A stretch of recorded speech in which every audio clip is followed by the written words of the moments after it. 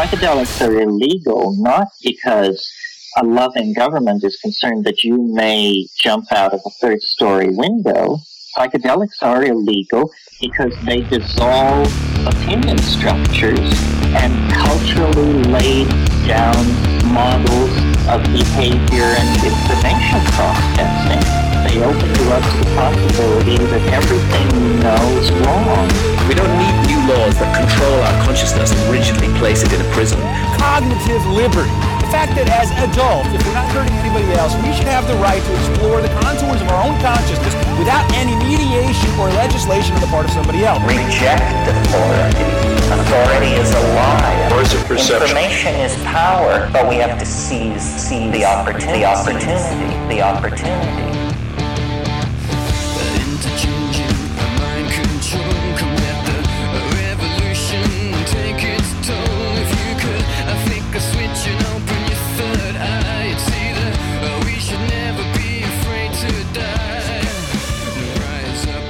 All right, well, take fucking 4. Take 4, ladies and gentlemen. Welcome back to the show, and you're probably wondering, well, what do you mean, take 4? What do you mean, take fucking 4? And what the hell kind of a way to start a show is that, Mr. Mike Brancatelli? Well, that is me. This is Mikeadelic. Hi, hello, how are you? I missed all of you, beautiful, wonderful people. It's been a while. And what I meant by that is this is the 4th time now that I'm recording a solo show. And this is really, really rare. So, by the way, this is going to be a solo cast, solo episode. It's just going to be me. And if you're familiar with the show, I put out lots of solo shows where it's just me ranting and raving about whatever's going on. And I've now tried to record myself 4 times. 3 times. This is the 4th time. Hopefully, I'm not going to delete this one and we can put this one out. I'm really feeling really scattered, shattered, and just off. I think being away for so long, living in the Amazon jungle and being outside of America, being disconnected and not recording solo episodes, it feels a little rough to try to hop back in. I mean, I was putting out an episode a week, sometimes bonus episodes, and when I was away for 3 months, I only put out I think 3 episodes. Yeah, and I gotta say again, thank you so much to everybody who sticks around. I mean, I know sometimes it can be annoying because especially the supporting listeners, you're probably like, well, you were expecting new episodes and this and that, but yeah, I don't know. I guess it's been pretty rough. I mean, there's definitely a serious integration period that has to happen in terms of kind of like reacclimating to the environment of the Western world and coming back after living in a tribal sort of community of, in the Amazon jungle in Peru, and being there for such a long period of time, just to then hop back into this sort of plugged in digital matrix world. It's been difficult for me, and I think that I've had some hesitations. I recorded a couple episodes, and I didn't feel confident in them. Number one, I was smuttering and pattering and spattering around like some freaking idiot, and this is very not natural to me. I feel a little off. And so apologies in advance if this episode is off or whatever, but I don't feel like I'm really connecting this sort of like frequency of flow that sometimes I would be able to get into. And I think a lot to do with that is that like the sort of palpable rage that had been fermenting at the top of my mind almost on a 24/7 basis from being plugged into this world that I've been living in here in America is not really there anymore.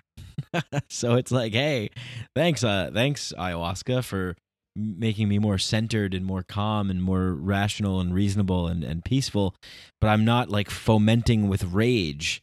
I'm not like seething with an undercurrent of rage against the crony corporate plutocratic warmongering rapist state. Of course, I still feel the same way. I still have sort of, the same sort of ideas about that I talk about on these shows. I haven't really changed my mind about anything, but it's just the the atmosphere or the attitude that I have. I mean, I've been away for such a long period of time. I've gone through so many things, and I feel like I'm learning a lot of new pieces to the puzzle that I want to put together. And one of the things that's really been bothering me has been like this idea of who the fuck am I? Like who am I to talk about these ideas? Who am I to say such things? What authority do I have? What gives me the right to speak in the way that I do about the things that I do, And this is something that goes through my mind, right? I mean, I almost feel like in this world, it's sort of like you have to sort of pick a personality, an image, and go with that. And this could just be a projection of my mind. Who cares? But for example, if you go and check out my YouTube channel, right? I have some comedy videos on there, some videos of doing impressions, and then I have some like really serious videos that are like fucked up and like talking about like really heavy subject matters, like the war and the killing of innocent people and all this kind of stuff. And it's like, well, who am I? Like, who is Mike Brancatelli? Because when people see me in my regular life, like, for the most part, most people seem to really like me, and I seem to be like a very easygoing, affable, gregarious kind of person. But if you were to read through some of my tweets, or if you were to read through some of my Facebook posts, or if you were to watch some of my YouTube videos, I don't know what kind of impression you would get. Like maybe it would be something like, well, this guy's a little unhinged, or this guy's a little angry, or this person's like a conspiracy theorist, or this person's like a crazy person or something. And but I guess I'm kind of sort of, what I'm trying to say is I'm sort of wrestling around with this notion of like, what can I do? Can I do all of this stuff? Can I make comedy? Can I talk about serious things? Can I be silly, goofy, and absurd and talk about like really serious matters? Will that I don't know, I want to say yes because that's what I care about. That's what I want to do. But I also feel like this is just shit. This is shit. I'm here, I'm keeping this in. I'm keeping this in. I'm not deleting this. Because here I am going off about something that most of you people listening are probably just going to be like, yeah, dude, just do it, man. Just do your thing.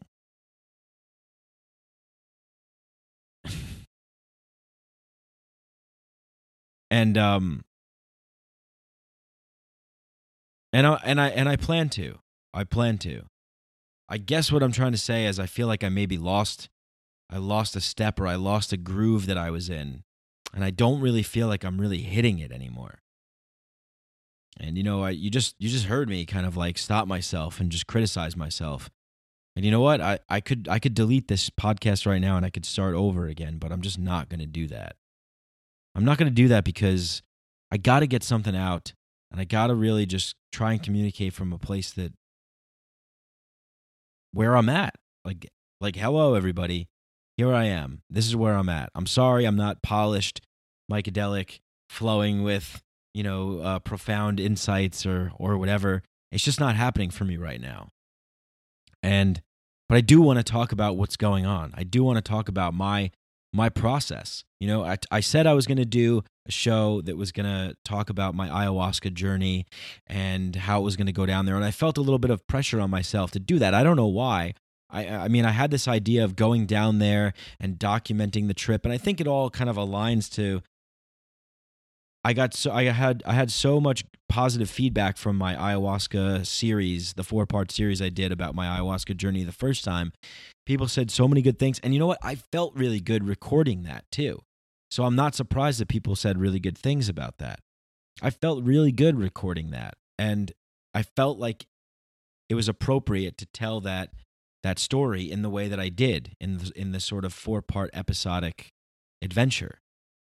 And this time I've been trying to do the same thing, and I'm realizing that I'm trying to recreate something that was just a moment in time and that I can't recreate it again.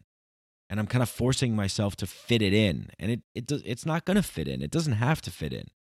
So with that being said, as you can tell, this podcast is going to be just kind of a thinking out loud sharecast. Like, I'm just going to be sharing with you people, much in the same way that I would be sharing with people when I was down in Peru. We would have sharing circles, and people would open up about their experiences and what they're going through. And this is what it's going to be for this show. And I'm not going to be telling the ayahuasca story right now. And like I said, it's just not where I'm at right now. And I think it has a large part to do with the fact that, like, I'm still processing so much of this, this mission to space that I went on. And now I'm back on Earth, and I'm like, okay, Stella's got to get her groove back, baby. Mykedelic's got to get his groove and got to get his mojo back. Like, I feel like Austin Powers when he lost his mojo, baby. Mr. Powers, I would like you to die. One of my favorite movies, the original Austin Powers, the first one, not the second or third one. Those were okay, but the first one was just classic satire, spoof of all, like, the Golden Eye and all that kind of stuff. When I was insolent, I was placed in a burlap bag and beaten. Dr. Evil, great character. But yeah, I mean, one of the greatest lines from that movie is when they unfreeze Austin Powers, and he's like, "What? Where am I?" And they're like, "The year is 1997, Austin, and you're in London." And he's like, "Well, as long as people are still having promiscuous sex while experimenting with mind-expanding drugs, I'll be sound as a pound, baby." I always love that line. Great movie, Austin Powers. Check it out, first one, if you haven't seen it. It's pretty funny.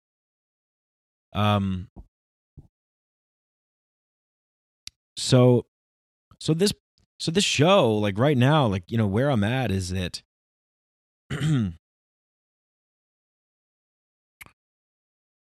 I feel maybe stuck or conflicted or unsure of where I want to go with what I'm thinking and what I'm feeling. And I have a lot of things on my mind. I just think that this sort of the coming back. You know what? Maybe I should talk about that. Maybe I should talk about how coming back after being in the environment that I was in. Let me describe to you the environment that I was in first. The environment that I was in for 3 months was one that I was disconnected from the internet. I had zero internet connection, except for when I went to town, which was sometimes once every 3 weeks and sometimes once every 4 or 5 weeks. But I had zero internet connection, and I was living in a wooden hut in the Amazon jungle. with a temporary community of guests and a sort of more permanent community of staff people and local people. And the vibe there was very much of one of the what I talk about on this show as being something that is, I think, something that we've lost along our way. And I think a large part of the reason why the psychedelics, that ayahuasca and other psychedelics are making such a big comeback, and people are able to heal from a lot of traumas and things like that, has a large part not to do simply with just the substance, but the community around the substance, the community that gets created of people, and the place where I was a perfect representation of the kind of communities that we should be living in as human beings, and the kind of communities that we're biologically built for, that we've evolved to live in, where, we're supporting each other. I mean, this idea that we have here in the West of technological advancement and scientific advancement and even advancement in medicine and, the purification and the sanitation of all this kind of stuff, we think that we're heading to this sort of like clean world of superiority and progress. And it's progress for who, for what? It's like, where are we going? What is it all for, right? And the vibe that I get from being in the Amazon jungle, living in this community space with people, is one where it's like there's no real desire or yearning to be achieving something that is, I don't know, like in some kind of like superior material way. It's where everybody is there supporting each other and helping each other. And the conversations that you get in with people are really deep and everybody's really ripe and open and ready to explore the depths of their own mind and their psyche and their consciousness and their heart and soul, and people are willing to go to places to have these deep talks and these deep conversations. People are willing to lend a hand, and people are there's patience and calmness, and there of course were times where people were not in full alignment with all of those things, but it's just amazing to me that I feel like a foreigner coming back. Like I feel like an alien almost coming back into this environment. There's so much here that is good, right? And I'm not trying to say that the West is a terrible place and we should burn it all down and civilization is like a prison, but then again, maybe it is. Maybe it is. Maybe we've just constructed a really, really, really nice. Maybe we've just constructed here in America, like, a really very nice, large outdoor prison. I mean, it's not that far-fetched to. Far-fetched. I mean, it's the reality of the truth is what it is, right? I mean, that sort of is the reality of what it is. As soon as you have people who are ruling over you, you're not free. You're not. When you're living in a small tribe, like a band of brothers and sisters who are like-minded individuals that are coming together and voluntarily agreeing upon how things should be with each other, that seems to be the best way for human beings to operate. That seems to be the best way to make sure that everybody's healthy and happy and people don't have anxiety and depression and thoughts of suicide and all this like crazy shit that you feel in the energy, in the air, in the atmosphere. As soon as you land in America, it's like, holy shit, this is the land of anxiety and insecurity and worry and just like hysteria. It's insane. I mean, we have such a massive country. There's so many people here that it's there's so many different perspectives. But the dominant perspective, the dominant paradigm of our current cultural climate in time right now is one of hysteria, panic, depression, suicide, hysteria.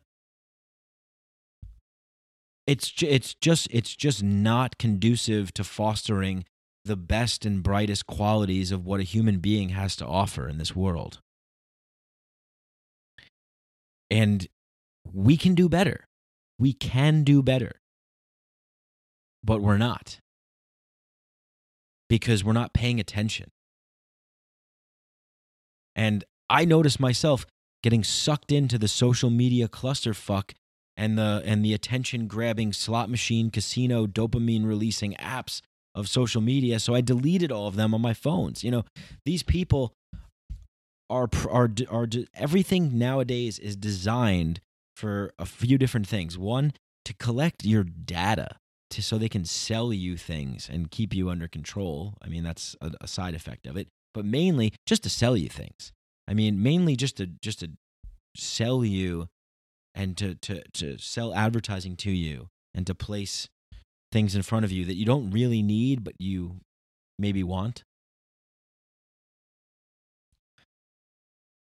And the time spent on the platforms, you know, the amount of time that's spent on these platforms, Facebook wants to keep you on Facebook. That's why when you post links on Facebook, you should always post them in the comments section. If it's a link to another website, which 9 times out of 10 it is. And you'll see when I post this show, I don't post the show. I mean, I do because it automatically goes out from Libsyn, but I actually repost it and I post it in the comments section. Because Facebook's algorithm is designed to decrease the amount of visibility to links that click off of Facebook. Their job is to keep you on Facebook as long as possible. If you've ever tried to quit Facebook, Facebook says on one of their closing screens, "Are you sure you want to go? Brad and Tom and Jenny are really going to miss you. You're not going to be able to talk to your friends anymore. Are you sure you want to go?" And then you click on there, "Yes, I'm sure. But your niece and nephews have birthdays coming up and they're going to miss you. Don't you want to watch them grow?" I mean, it's sick, the level of manipulation that they go to in order to keep you sucked into their platform. Twitter, Instagram, all these things are designed to release, you know, to give you like dopamine hits. I mean, it's essentially like it's like virtual heroin. And look, these things can be used for good. These things can be used in a positive way. I think the frequency of the use that we've created, where it's just like omnipresent, you know, people used to say, "Well, how many hours do you spend on your phone a day?" I'd be like, "Hours spend phone? What? My phone's, I'm always in my phone. What are you talking about? It's in my hand and I'm on it constantly. Even if I'm talking to somebody else, I'm on my phone." And that's not, I don't like that. I don't get a good feeling from that. I get so since deleting the social media apps on my phone, I have felt profoundly better. So now what I have is I have Instagram, Facebook, and Twitter bookmark in a folder called social media in my drop downs, my bookmarks, and in Chrome, which I'm using a DuckDuckGo plugin because DuckDuckGo is a search engine that prides itself on not tracking you and not selling your data and information. It's encrypted. So, which doesn't really, I mean, like, it's one little effort that I'm doing, but you know, realistically, I mean, there's really no escape from, you know, from the data collectors, you know, from the searchers, from the trackers. Like, I read an article recently that says Facebook tracks you on over 8 million websites with cookies and pixels and all these, you know, tracking pixels and all these things. And, you know, I used to work for a company that did social media marketing where our job was to target people on Facebook to sell them ads. So, you know, I got out of that because I just didn't really feel like it in alignment with how I felt morally about the issue. I don't think that that's contributing to changing society for the better. I don't care if it's a job that's, hey, it pays, it's a gotta make a living, right? I mean, it pays. Find a way to do something else. Find a way. Quit. Do something else. Do something that's contributing to the betterment of the culture in which we live in. So we don't live in a culture of fucking people coming home from work and sitting in front of the couch watching pregnant teen moms or whatever, and whatever the fuck the shows are on now, or whatever's happening. I mean, yeah, these are the people who are responsible for the society in which we live in, and the people that aren't paying attention, the people that are just going along with whatever whatever's handed to them. That's like, oh, that's dumb and entertaining and fun, and we don't have to use a lot of brain cells, and we don't have to exert a lot of energy, and we don't have to think because we're wiped out from working, because we have a job that we have to go to every day, because we have to pay for a car that we don't need, to live in a house that's too big that we don't use. Whatever the case may be. I mean, I love that there's a lot of alternative living lifestyles that are taking off now. I love, whatever, like the tiny house or micro house or vagabond, digital nomads, like these types of things, places like couch surfing and stuff like that. I mean, really, I think any effort to bring people together in more of a community environment, even when I was down in Peru and we would have nights where we would have ceremonies, sometimes people slept in the maloca. The maloca is like the big circular sort of wooden teepee that we would hold ceremonies in. And sometimes after the ceremonies would end, people would sleep there, and I would sleep there too sometimes. And, there's something nice about sleeping in a room with other people in a communal sort of way. And for a large part of our existence, we have lived in communities like that where people slept together in rooms.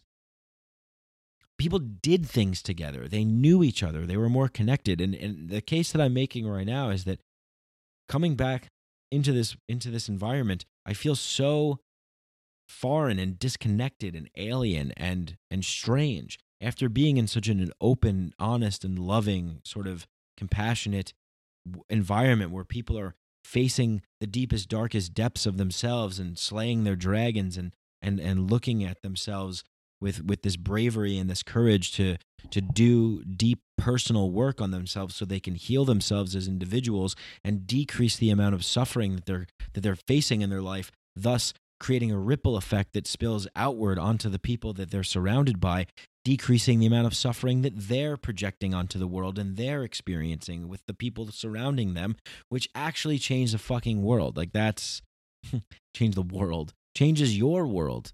Changes the way that the society is formed, and the values that we have, and the cultural norms and these sorts of things. I mean, these things don't just change, by themselves. They change because people take initiative to make them change. I just finished reading this great book, Tribe, by Sebastian Junger, and he talks about when there's a decrease in the level of community, what happens is there's an increase in the level of authority. So, when communities are there, people come together for each other. You don't need anybody to intervene with an overarching hierarchical, forceful dictator authority. You just have each other, and you're there for each other. I mean, that's what happens all the time, right? I mean, I was in New York when Hurricane Sandy happened. When that happened, I had no power. I was on the Lower East Side of Manhattan. I walked outside. It was the weirdest thing I've ever seen in my life in New York City. People were just walking up to each other going, "Hey, are you okay? How are you doing? Do you have power? Is everything all right? Are you okay?" People come together in times of tragedy. People come together in times of great, horrific devastation. I mean, that's why I think if Ronald Reagan ever said anything intelligent, he said it when he gave his speech at the United Nations when he said,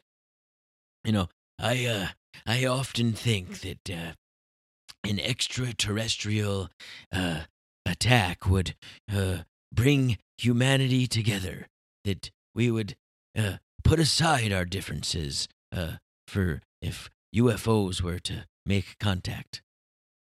You know, I like, that's what happens in the movie Independence Day, right? Like, that's exactly what happens. The aliens invade Earth, and then the nations all have to come together to fight the common threat.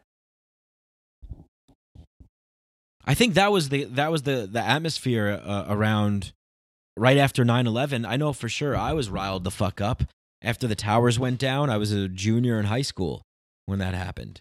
I remember watching that, like, on television in the morning,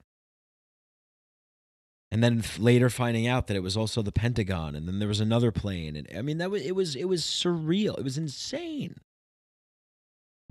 I couldn't believe, like, everything changed after that. Everything changed. The whole period of time that I grew up, since being born in 1984 to 2001, was a completely, September 11th, 2001, was a completely different time than after September 11th. But there was a great period of time after September 11th, too. And that period of time was when George Bush was standing on the rubble of the World Trade Center, and he was like, and you people hear me now, we're going to get the people responsible for this, and they're going to know what, you know, that we mean business, and they're going to hear us, and we're going to make it happen. And everybody was like coming together, like, yes, like, we're rallying together. We were attacked. Now we're going to go get these people. And, you know, it was a loving coming together experience of people saying, like, hey, like, you know, we're all on the same side now. But then, of course, you know, we decided to invade Iraq, and then there were all the lies about weapons of mass destruction, and then we took Saddam out, and then, you know, there's all the terrorist groups formed, and then it just kept going on and on and on and on and on, and now it's fucking 17 years later. 17 fucking years later since the very beginning of the quote-unquote war on terror. Man, I remember I saw this great quote where someone said, like, well, the war on drugs produces more drug dealers. The war on terror produces more terrorists. You know, I think they said something like, "I guess we should have a war on education," or something like that. You know, but the coming together in times of tragedy. I mean, that, you know, the government wants you to, like, the government as a system, the way that the system structures is to make sure that it's necessary. It's functioning as a necessary, I mean, essentially it's just an ornament, but it wants to position itself as, well, if you didn't have us, there would be chaos. Total chaos. You people would be eating each other in the streets if it weren't for this government. And that's just not the case. That's just not the case at all. Because they want to keep you dependent upon them. If you're dependent upon the government, then that means that it legitimizes their claim. If there's a threat out there, like this war on terror, if there's terrorists and there's a threat out there, then it legitimizes their claim to use authority to rule over us. If they can divide us and keep us fighting about things like race and gender and, you know, all this other stupid fucking, which is like pretty much meaningless shit, if they can keep us a wedge divided amongst us, then that fractures the community. It keeps people isolated. When people are isolated, they're lonely. When people are lonely, they get depressed. When people get depressed, they get prescribed things like mood stabilizers, SSRIs, and medications like Adderall, which is basically meth. And then they go on shooting rampages, and people wonder why. We wonder why. It's because we're disconnected from each other, from the planet, from the cosmos, from the meaning of our lives. There was this great quote in this book that I'm reading by Michael Pollan called How to Change Your Mind, about psychedelics, about potentially finding a cure for depression and anxiety and all those sorts of things. And he talks about Dr. Robin Carhart Harris, who at the Imperial College of London, who was doing the brain imaging scans on LSD and other things. And one of the things that they found was that there's this network in the brain called the default mode network. It's a critical network, like one of the most critical networks. It's central. It's like the central location. He calls it like the command center, the central hub of brain activity. And, he says that what happens is the central hub, the default mode network, actually decreases when you're on a psychedelic. It dissipates, it lessens, which was surprising because they thought that there would be an increase in brain activity. But this particular network kind of shut down. And I think that's where when people report like ego deaths or the loss of an ego, because essentially what you have in this network in the brain is the sort of the dictator. This is the dictator of the brain, and what it does is it makes sure everything is in order and functioning and proper. But what happens is when it isn't put into check, when it isn't shut off every now and then and rebooted or like defragged or cleaned like a computer, it runs wild. And it creates too much rigidity and too much order. And when there's too much rigidity and too much order, it actually creates a certain kind of form of chaos, because it's too orderly. It's too structured. It's too rigid. There's not enough wiggle room for improvisation. There's not enough room for curiosity and creativity. It's shut down. It's walled off. It's too rigid. It's too strict. So if that's the case, if psychedelics are able to help people quiet the default mode network of the brain, lessen the ego, and then create more of a looser pattern and a widened perspective of all of those rigid structures that this default mode network creates, then obviously what's going on here is what Graham Hancock says, that because we've severed our connection with altered states of consciousness that produce this lower default mode network that opens us up, that increases our openness and increases our perspective and creates a little bit more chaos to balance out the over rigidity of the order. Because of this, we've essentially run off the track and an insane collision course with insanity.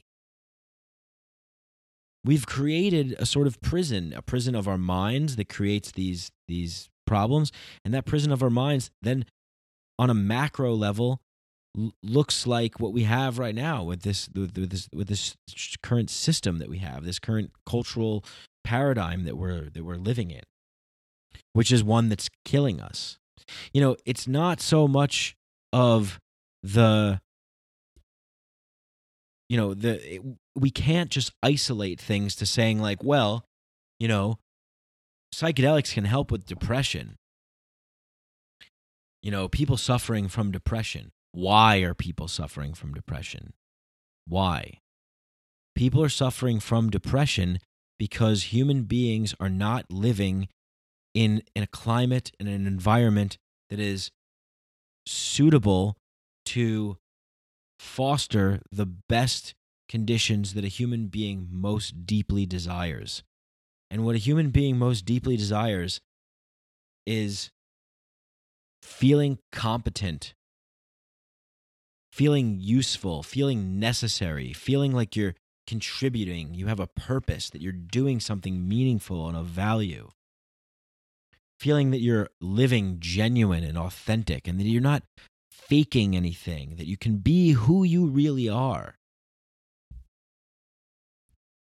And feeling connected to other people, like other people understand you, like they know what you're going through, and that you have somebody that you can talk to when you're having a day where you're like, I just don't know, I just don't know about this life, or I don't know about what's going on, or I don't know about my job, or I don't know about my girlfriend. And who can you talk to? Well, I can't talk to anyone about that because, I'm a man and, they'll see me as weak or inferior, or, I'll be judged or I'll be criticized, or, oh, I don't know, I shouldn't do that, or I shouldn't say that. Well, no one's ever said that before. I would look weird if I did that, or, just judging. And that's the default mode network, the controller and the dictator coming back into play, creating too much order, too much rigidity. You need to learn, and I think using, having kind of like heroic dose psychedelic experiences in a ceremonial context in the proper set and setting with guides and in a responsible way can be a really great experience once every 3 months or 4 months or 5 months or something like that. But also in that in-between time, having daily practices of breathing exercise, simply breathing, simply taking in the breath. The breath is life. Just allowing a deep breath to fill your lungs and then breathe out. Do it fast, do it slow, however you want to do it. Just setting aside some time to close yourself down, to shut yourself down, and to just soak it all in and just be. And you don't have to do it perfectly. But having a daily practice like that sets the reminder in your brain every day, every single day. So you don't, float too far off into space without a cord attached.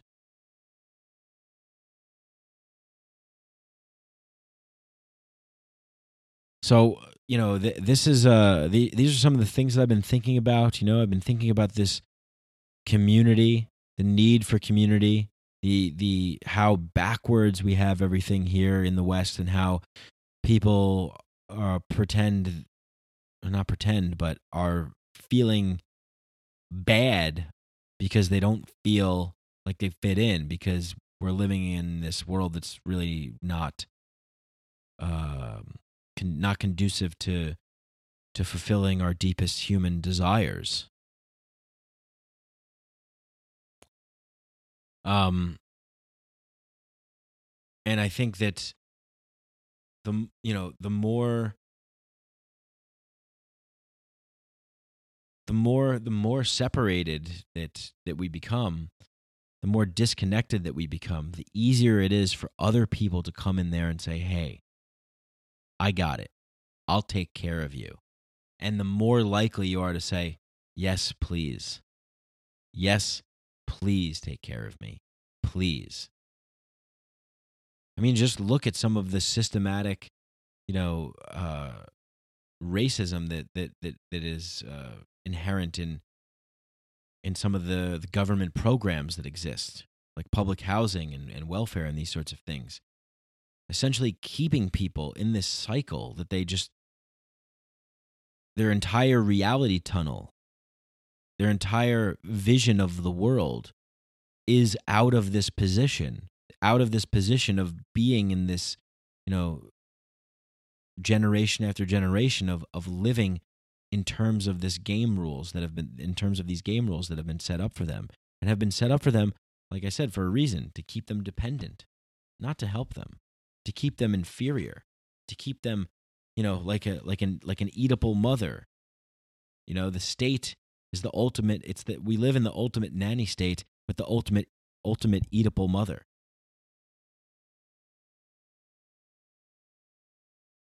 So I've been thinking a lot about community. We need more community. We need more, the more community that we have, the more individual personal responsibility people take on.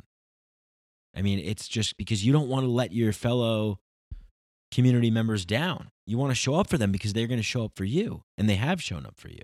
And that's what I've experienced. And really, a lot of this stuff, I remember being at the temple, and I always hear people asking questions about oh, can we do this, or is this allowed, or can we do that?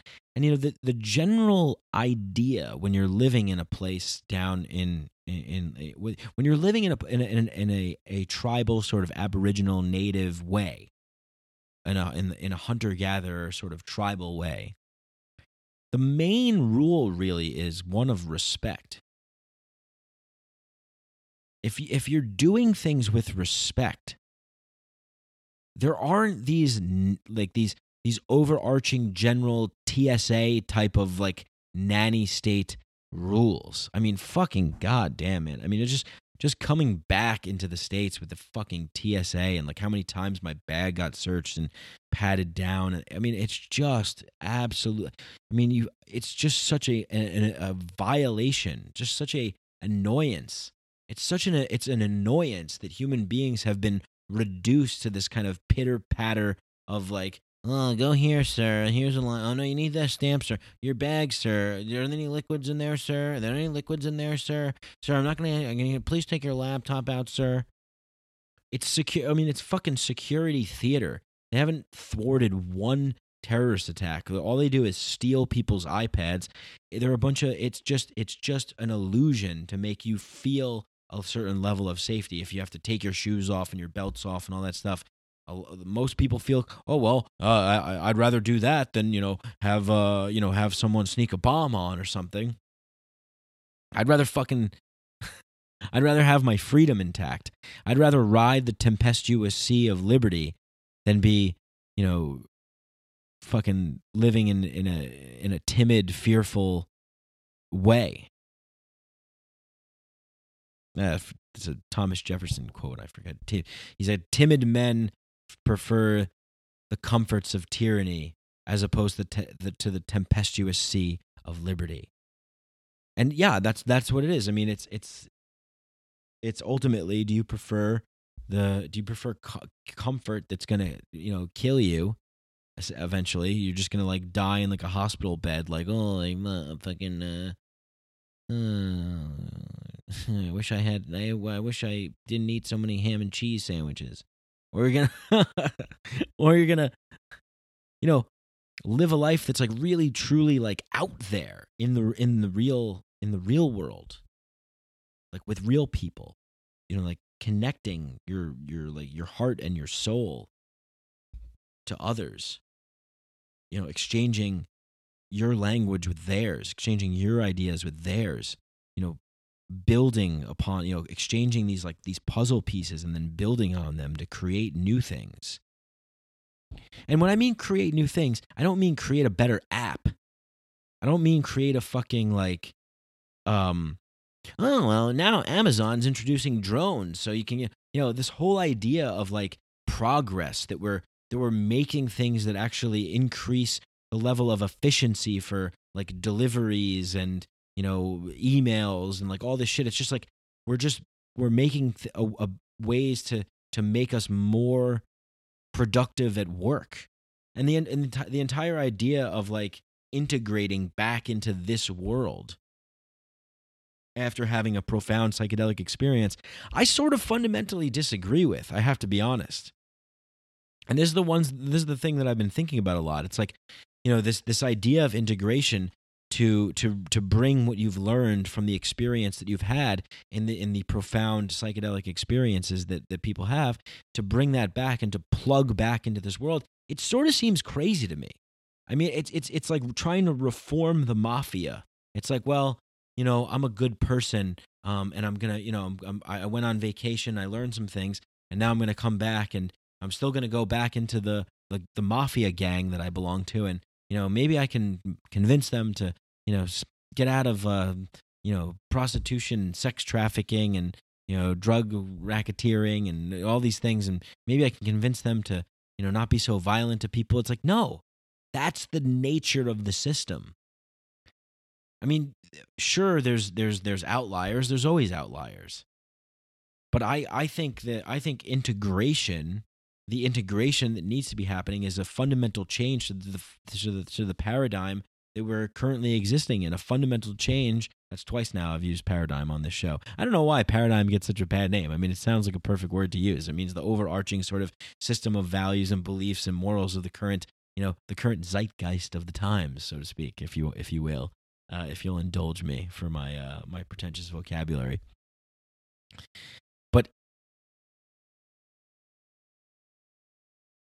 But this is, this is the sort of system that we're just sort of like going along with. We're allowing this to happen. People wonder, oh, how did Trump happen, or how did this happen, or whatever, this and that. It's because we allow it.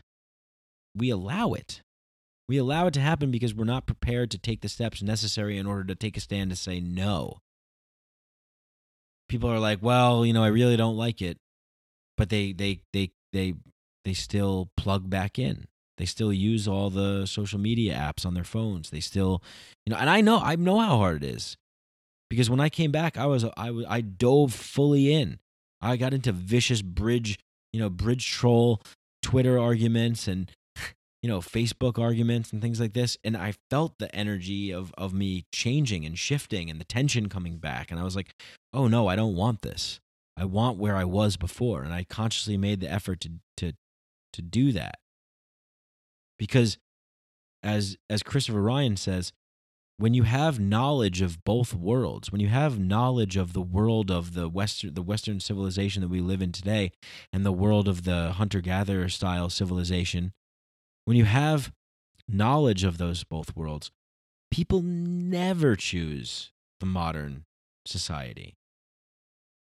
Sure, there might be people that desire that because they don't know what it's like. From an outside looking in, you see a world with like shiny, fast cars and all this cool stuff and television and screens, and it looks magical and wonderful and cool and weird, but ultimately it's not soul nourishing. This is not a soul nourishing mainstream world that we have here that's really killing us and causing us to have a lot of problems. And so when people talk about psychedelics as being a potential help for depression and anxiety and all these things, yes, but then to just continue living in this world that we've created here, I say no. I say we need a radical transformation in order to, one of my biggest problems with like microdosing, I mean, I'm not against microdosing whatsoever. I've microdosed myself, but I make the argument that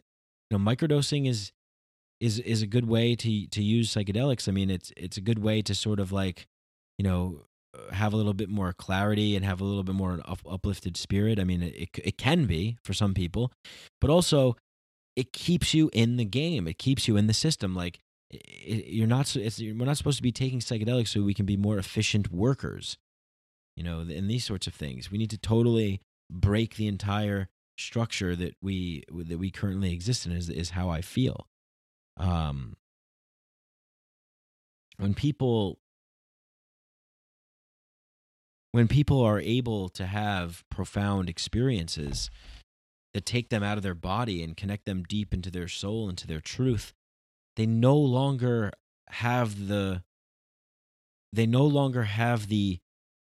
easily accessible buttons that are so so easily pushed by the manipulators, the trendsetters, the consumption creators. They're those things are harder to manipulate because we've deconditioned ourselves from this world that's trying to make us fit into something that we don't necessarily need, but plays on our desires to want it, to say, ooh, I maybe I do want that, or maybe I should get that, or ooh, that looks good. That burger looks good. Ooh, they got the new cell phone out now. That looks exciting. So this is one of the things that I've been thinking about, and another thing I've been thinking about is this idea of like the self like improvement sort of like fad. That's I don't know if it's a fad, but it just seems like everywhere I look on Instagram and everywhere else, it's just everyone's podcast, every article just seems like 10 ways to start your morning off right, or like 6 killer ab workouts, or like don't eat bread anymore because you're gonna be fat and ugly and no one's gonna like you, and all this, just everything. It's just like I read this amazing article in the New Yorker, and I forget who talked about it, or who wrote it, but it was called "Improving Ourselves to Death." And it's this whole idea that like there's something wrong with us. We got to be perfect. And again, this goes back to the idea that we're living in this society that's forcing us to have all these sorts of insecurities and these deficiencies so we can plug the hole with like self-help books and courses and programs. And again, just, I'm not saying that all of these things are bad. I'm just saying that there's an epidemic in America that is just like, you're not good enough. You need to be doing more. You need to be better. You need to be making more money. You need to be driving a better car. You need to be, you need to be looking better. You need to be thinner. You need to be healthier. You're not healthy enough. You need to relax. You need to drink more. You need to you got to watch this show. You got to watch that show. You got to subscribe to this thing. You got to, it's just from an endless amount of like things that people, I think it's just this madness that's getting created out of the fact that we're constantly trying to plug these holes and to fill these voids. But really, the real voids and the real holes come from us not having this connection that we have with ourselves at a deep level, and being generally content and satisfied with just being here right now in this moment with the people that are right around us. If you're listening to this and there's people around you, just pause this and just look at them, talk to them. Just, don't look at your cell phone while you're having a conversation with someone. Just be there with them. Don't look at like Twitter and don't watch the news. Don't check the news for like a week. Delete all your social media apps off your phone. Put it away. Just try it for like 3 days and see how you feel. Just try not knowing what's happening in the world, but totally know what's happening in your world. What's the real news story of the day in your world? What are the real important things that you need to know in your world, in your life? What matters to you? What are the moments that matter to you? That is really the key here, and I hope I can make this clear. It's like we live in this society in the West that is constantly trying to take you out of the picture. It's not about you. It's about this image of you, this image or this idea to strive for, this impossible striving for thing. But really, it's, we are all that matter. Like us living our lives here, like that's the real deal here.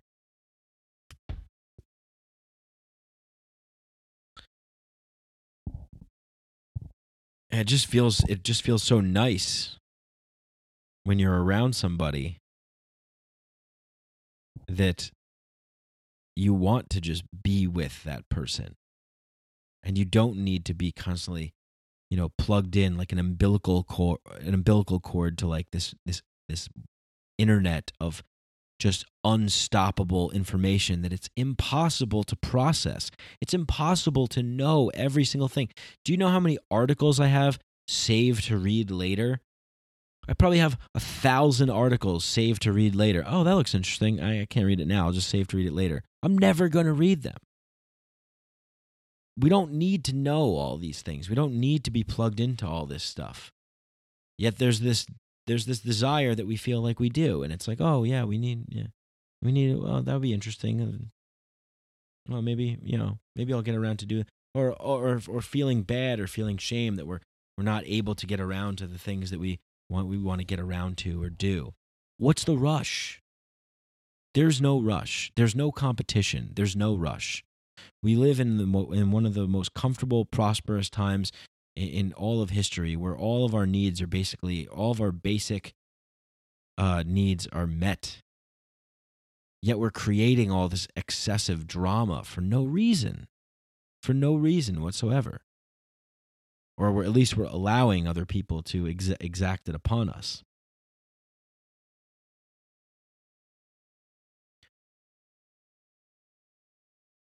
There's a lot of problems, that I sense, and because of those problems that I sense, I feel like, where do I fit?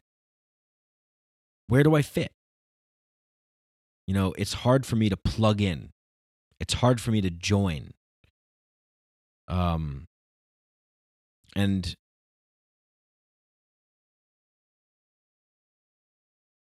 I just have an opinion about everything. So, it's hard for me to go along with the general consensus of what reality is when I'm around people who don't think this way, or who look at you in a strange way when you bring things up like this because they're not really prepared to go there. They're not. They haven't recognized that there's more to this reality than what they've been told and what they've been sold. And when you're talking to somebody like that, it's like there's a person there, but they're not really there. So you have this sort of like fake interaction with them because that's all that they can handle. And, it's not necessarily their fault. We should have compassion for them. Compassion that it's like, look, you've been indoctrinated into a system that makes you a slave. I mean, that essentially is it. I mean, we all are slaves. We're not free people. We're slaves that live in like a nice prison. There's this great, I think it's Robert Nozick, The Tale of the Slave. It's like a thought experiment. I think he was a Harvard professor. And he talks about this thought experiment called The Tale of the Slave. He says, okay, there's like 10 stages, I think, or 8 stages, something like that. He says, in the first stage, you're a slave, and you have a master who just abuses you on a whim, whenever he, like, arbitrarily just beats the shit out of you. Okay, so that's your living condition. Then in the second stage, the beatings are purposeful. It's not just arbitrary whenever he wants. So it's you would say, hey, that's a little bit better, right? So he only beats you if you dropped a glass and broke it or something like that. But you're still a slave, still get beat, still get punished.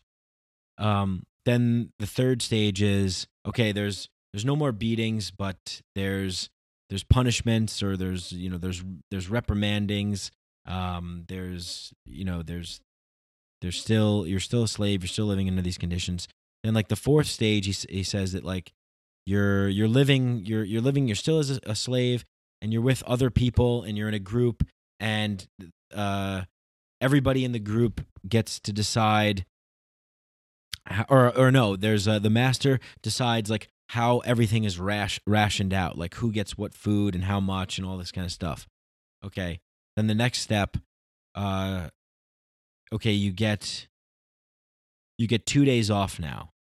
So now you're still a slave, but you get 2 days off, and on those 2 days off, you can relax, at your slave compound, your plantation, wherever you are, and you don't have to do any work, you don't have to do any chores, but you have those 2 days off, so you can, you could just relax, or you could spend time with your family or whatever, but you still have to stay on the premises.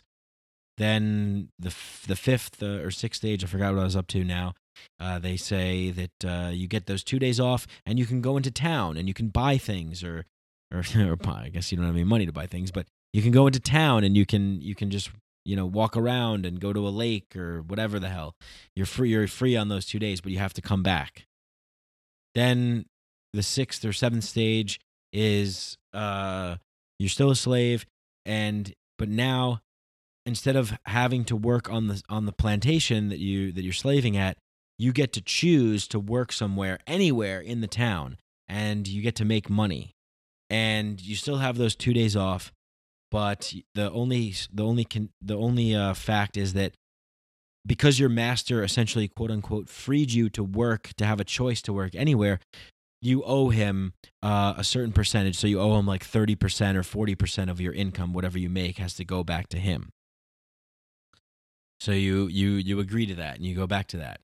And then in the last stage, it's like people get the right to vote, but you don't have the right to vote. So everybody else can vote, and you can't, and they get to decide, like, the new rules and what happens and how much of your money gets taken out and given to the master and all this stuff. And so Nozick says at the end of this theory, he says, well, at what point between these stages, between 1 and 8, are you not a slave? Is this a story about anything else but a slave? So you see what I'm saying? In all of these stages, you're still a slave. We're still slaves. Slavery has not been abolished. It's been reorganized, and we live in this world right now that exists with like this as like a clown. It's a clown in clown makeup, and it's making balloons, and it's like, hey, America, how you doing? All right, everything's great, right? Yeah, look at us. We're cool, and we're friendly, and we're hip, and we're with it. But on the inside, it's going to eat you. It's going to drag you into a sewer, and it's going to eat you, like the clown from It. And clowns are fucking scary to begin with anyway, so the whole thing is creepy anyway. And you know, most people, the majority of people are like, hey, all right, we're slaves. But at least we're not getting beaten. Okay, but you're not free. And so this has a ripple effect down to everything, right? This hierarchy that we live under, this oppressive sort of like state-run rule with the these people, they're doing things in our name. You know, that's what we have to remember, is these elected officials, these people that we have in positions of power are doing things that represent us. When we go, you know, when other countries look at America, when they think of us, they think of pretty much our government, because our government acts on our behalf. So if you don't consent to that, let it be known. You know, let it be known, because things don't change by not taking action. Things don't change by just saying like, well, I wish it was different, but it's not. And well, someone will do it, but not me. Well, it's like, no, you know, I mean, how do you fight the galactic evil empire? Hopefully, there's a little bit of a weakness in the Death Star. You know, hopefully, that would be the case.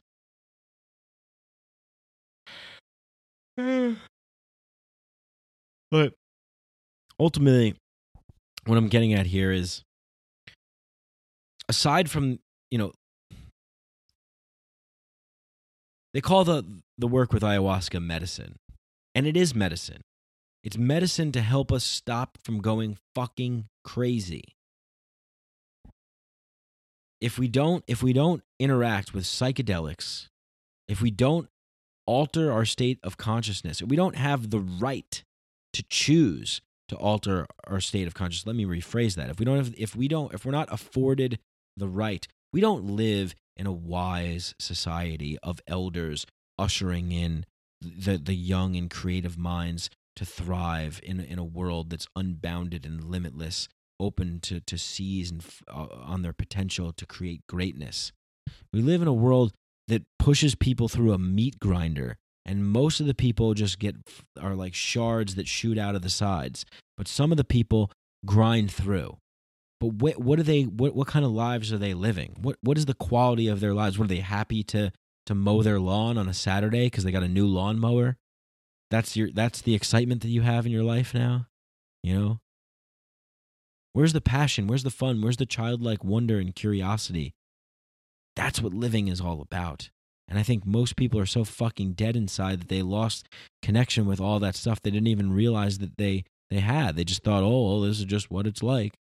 It's not what it's like. There's multiple doors to be opened. There's multiple rooms to be explored.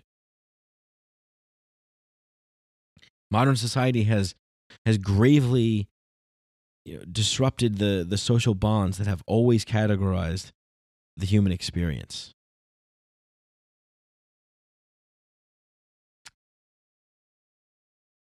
This is something that I've been reading. I've been reading a lot about in Sebastian Junger's book Tribe, which I recently read. This book by Robert Nisbet, The Quest for Community. Carl Jung, his book The Undiscovered Self, the dilemma of the individual in modern society, where he talks about the relationship, the comparison between the state and the church. The state is the church now. We worship it. We worship it. We participate in its rituals. We participate in its religious fervor. The NFL recently said that it's going to fine the teams for players that are kneeling during the national anthem.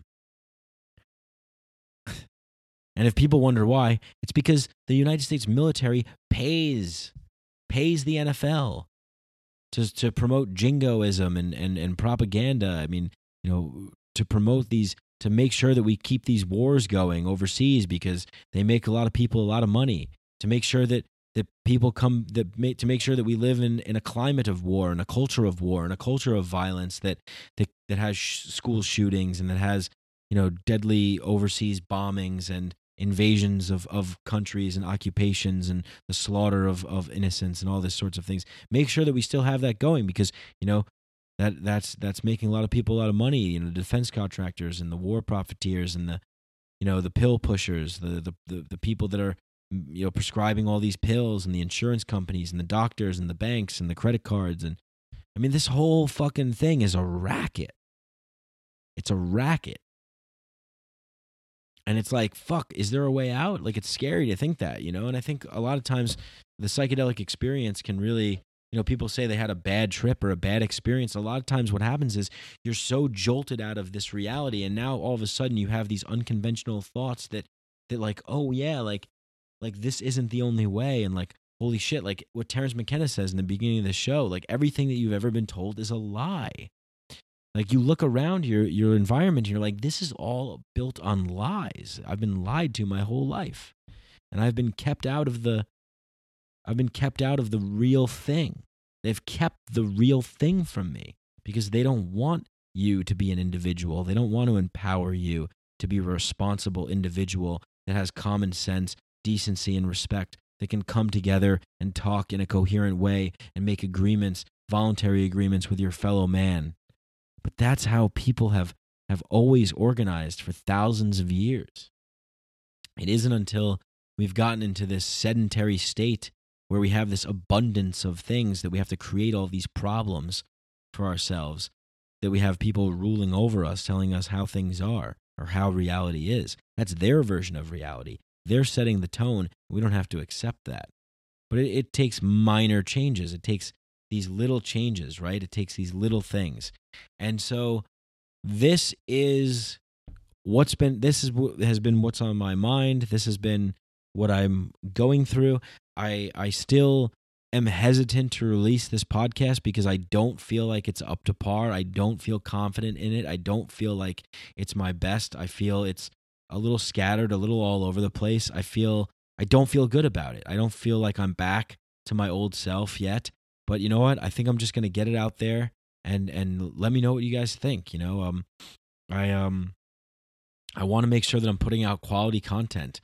And, I think this podcast is a reflection of just some of the things that I'm going through and some of the things that I'm seeing as I enter back into the world, coming from living in the jungle for this long period of time, living in community and working with in a sacred context. That was another thing that I wanted to bring up.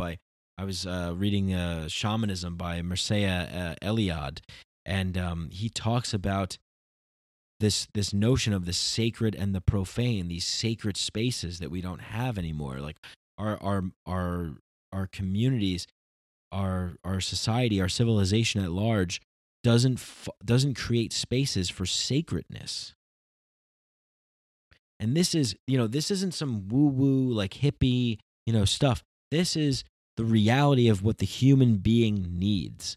The human being needs time and space. And we don't need to be rushed on this treadmill to try and do all these things that we don't want to do just so we can pay for this existence that we don't want to have. We can do better. And I hope to do better. I hope to produce better podcasts. I hope to read more and come up with a more streamlined and coherent theory for a lot of the things that I want to talk about. I plan on writing a book, and the thesis of that book is going to be about a lot of the things that I'm sort of fleshing out in this podcast, and a lot of the things that I've been talking about. And I really truly deeply believe that that coming together in communities, empowering individuals to take responsibility, encouraging sacred spaces, and working with profound spiritual elements that produce altered states of consciousness in order to have fun, in order to look at life in a more lighter way, is why we are here on this planet. We're not here on this planet so we can build the biggest rocket ship to fly to Saturn, to see what kind of gas they have there. We haven't even gone inwards in ourselves yet. We can't even come together as a species yet. There's this great like story. There's a great story that I'm trying to think of what it was. I watched it during a Wim Hof breathing course, and he tells about these wizards that are getting together to create the universe, and they're putting all these things in all these places, and then they say, now what to do with the soul? What to do with the soul of man? What should we do with the soul of man? Where should we put that? And one of them says, oh, I know, we should just put it, let's put it on top of a mountain. That'll be a good place to put it. And he says, no, because the man, they invent, this gear and this equipment, and they'll put on all these snowshoes and these hooks and these things, and they'll climb to the top of the mountain, and they'll find it, and they'll put it in a museum, and they'll say, look at what I've got, look what I found. Okay, what if we put it and we hide it at the bottom of the ocean? What about that? No, they'll invent something, and they'll travel down there, and they'll get it, and they'll bring it back, and they'll show it to all their friends, and they'll be on every TV station, and they'll say, look at what we have, we found this thing, look at it, it's blah blah blah. Okay, what if we hide it out in space? It's like, no, they're adventurers, they're explorers, they're curious, they'll build something, they'll build a rocket ship, they'll fly out there, they'll find it, they'll get it, they'll bring it back, and what can we do? Where are we going to put this thing? And one of them has an idea, and he says, I know. What if we hide it in man himself? Because that's the one place he never looks.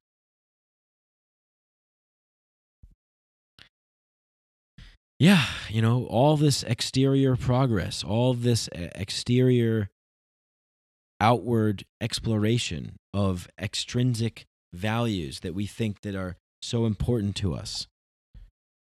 All these measurements of success and progress that we have.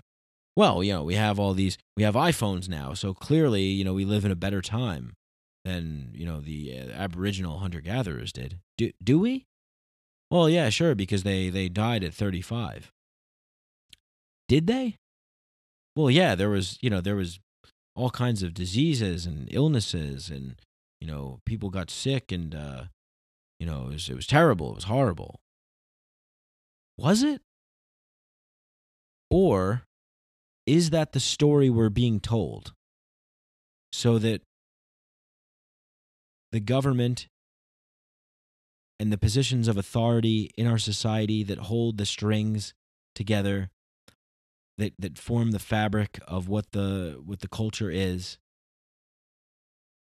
are we being told that so that we say to them, well, thank you for keeping everything together, because without you, we'd be, sick and dead at 35, and we would have illnesses and all this terrible stuff. I don't, I'm not saying that we should just burn down civilization and start living in loincloths and not worry about getting sick.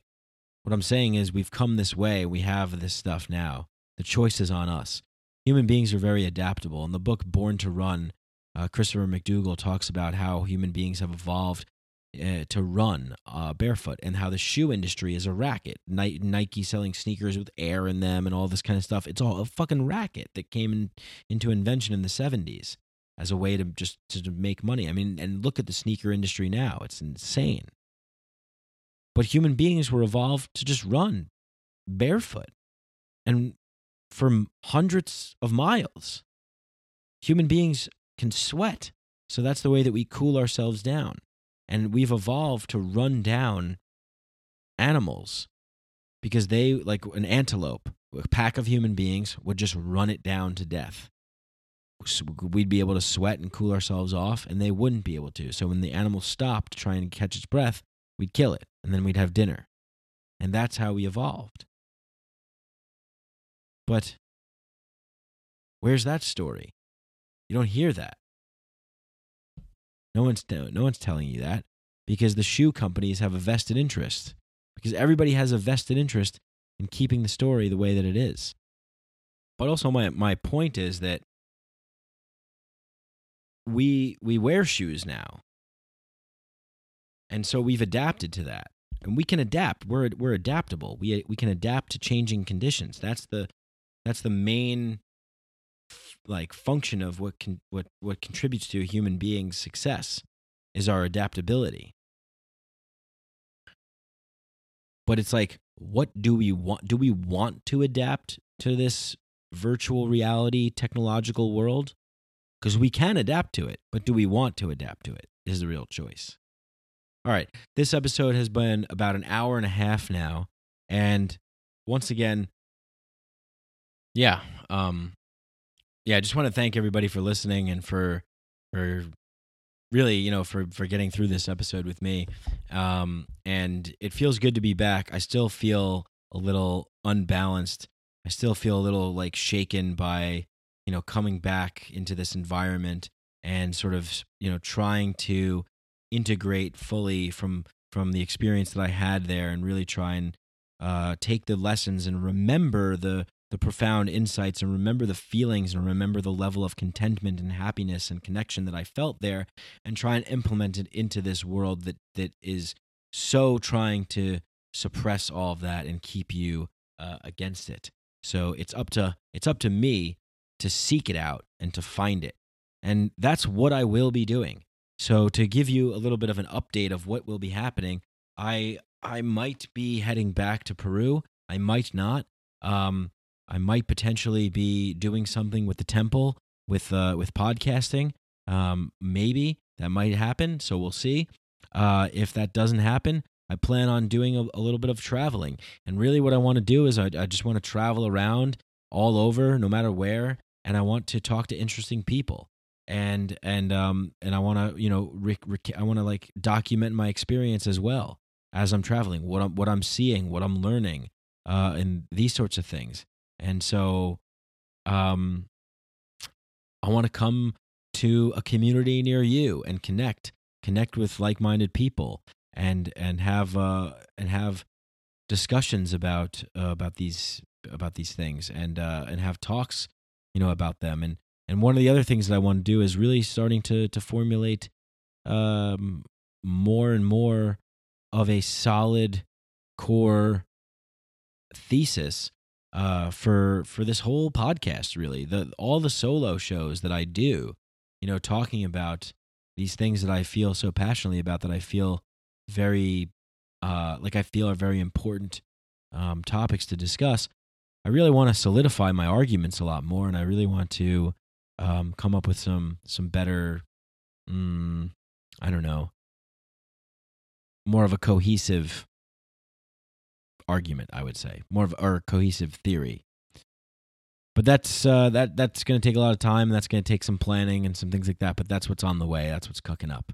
And so I'm sorry if you guys wanted to hear my ayahuasca accounts and the visions I had and the ceremonies I had and all that stuff. Maybe I'll tell those tales one day, but for now, you're getting what my perspective is on life.